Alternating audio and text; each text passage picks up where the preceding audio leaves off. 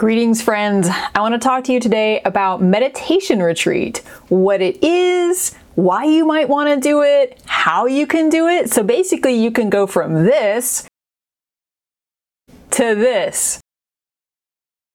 So you've probably heard of the idea of retreat in a context other than running away from stuff, which is not what retreat is. So you might have heard of maybe business retreats where people go offline together and get a bunch of work done, or they do a bunch of brainstorming. This is not that. You might also have heard of a yoga retreat or some kind of other spiritual retreat where you're learning a lot, you're doing a lot of practice. In this video, I want to talk to you about meditation retreats. And specifically, I'm coming from the Buddhist tradition here, just so you know where I'm coming from. I'm getting ready right now to do a solitary, silent retreat for a couple of weeks. I'm super stoked. That's why I want to share a little bit with you about this tradition of doing retreat to deepen your practice. So the basic idea of a retreat is that you're putting some boundaries around what you're going to do for a specific amount of time. And you're also specifying where physically you're going to go or not go and how connected you're going to be to the outside world. So first of all, in terms of time, my boundary for this retreat is it's going to be 2 weeks. So for those 2 weeks, I'm going to set a space boundary and a connectivity boundary so that I am not going to go outside of certain limits. I'm going to go to a place in the woods. This is some footage from the place that I get to go to. It's beautiful. It's a very rustic cabin, no electricity, no running water. I love it. And in a place like this that's outdoors, your boundary can be pretty big. You can roam around a large area without seeing other people, which is part of setting this boundary around retreat time. If you're making it a meditation retreat, you don't really want to be seeing other people from the outside.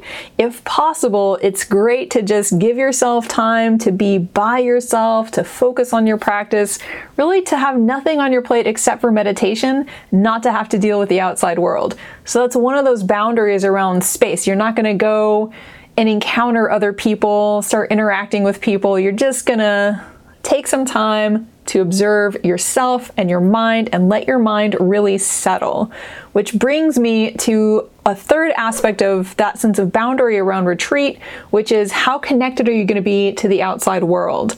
And I know a lot of people who feel like they can't turn their phone off for, I don't know, a weekend or a day, or in my case, a couple of weeks, because something really important might happen. But if you can really limit your connection to the outside world as much as possible when you're doing retreat, it gives you a chance to just unplug. I think we all need an opportunity to put our phones down, our devices down, to be centered. It's really great if you can be surrounded by nature. I'm going to be in a place where I get no cell signal. So my boundary around connectivity is nothing from the outside world. No connection, no contact, because I will not have a way to contact anyone. So basically, retreat is a time set aside to be in a particular place as offline as possible for you just to do practice, to let your mind settle, and to really give yourself an opportunity to deepen into your practice, to let the mind settle to a point where it can't really settle in daily life.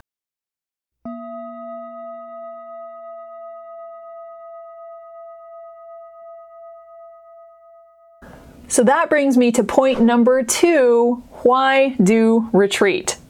For me, my brain races all the time, basically, and I've noticed doing retreat that it usually takes about the first 3 days for my mind to just start settling down. Because if I'm not online, there's no other humans around, there's really nothing to get my mind worked up, at least from the outside world. There's plenty of stuff that I bring with me. But without those external provocations from my mind begins to settle. So after a few days, typically what happens for me is my concentration becomes much clearer. I'm able to really meditate in a way that feels different from how I do every day when I'm just practicing here at home. If my concentration is better, my insight into my own patterns of behavior, mental and otherwise, can be better.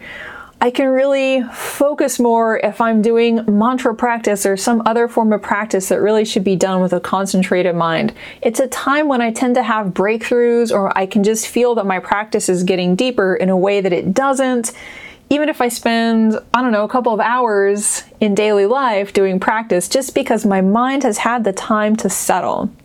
I also want to make a point that will be more relevant for some folks than for others, but I am what's known as a highly sensitive person. I'll have a link to Elaine Aron's work on high sensitivity. It is a neurological trait.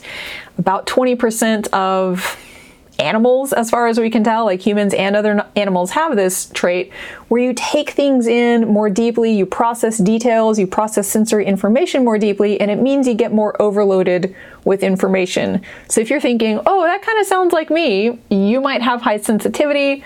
Could go check out Elaine Aron's work on that. But for those of us who have that trait, or who are empaths and pick up people's energy and their feelings when those folks are around us, it's really amazing to have some time when there's no one around you. That's why I like to do solitary retreat. You can also do retreat in groups. But for those of us who just really need to be alone sometimes, to know what we're feeling and process those feelings, retreat, whether it's a meditation retreat or not, can be a really helpful way of doing that. So this brings me to point number 3. How can you do retreat? So to begin with, there are different lengths of retreat. Some retreats might be just a few hours. You can go and sit with a group and everybody just meditates for a few hours together, maybe taking some breaks, but really just spending that time on practice.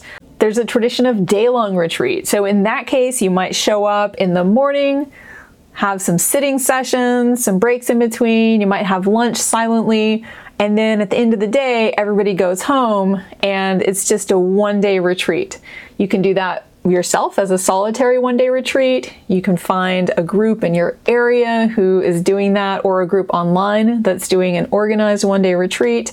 There's also a weekend retreat, and often these will start on a Friday evening and run through a Sunday afternoon, and that way you have an opportunity to spend time with people, or to do it by yourself too. There's always group and solitary versions of all these different lengths of retreat, but you can do this weekend retreat as just an opportunity to take a couple of days, get centered, have less on your plate, reconnect with yourself, and then come back to your regular life recharged.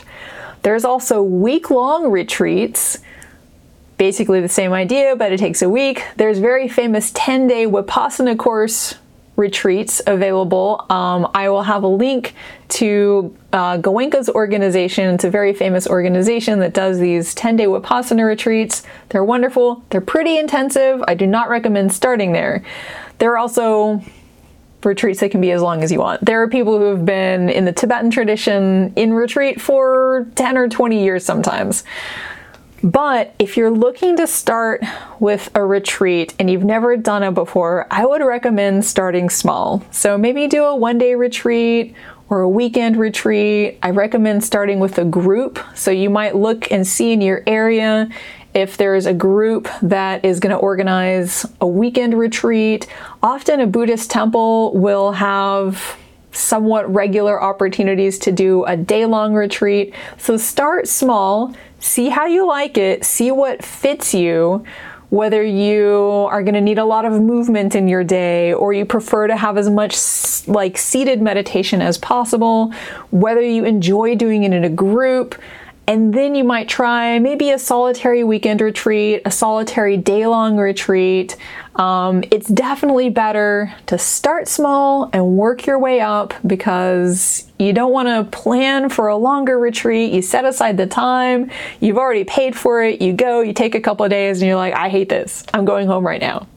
And finally, I just want to say you can take this principle of retreat, of setting boundaries around time and space that you just want to take for practice or for getting centered, whatever that looks like for you, whether it's meditation or not, you can take it into your daily life too.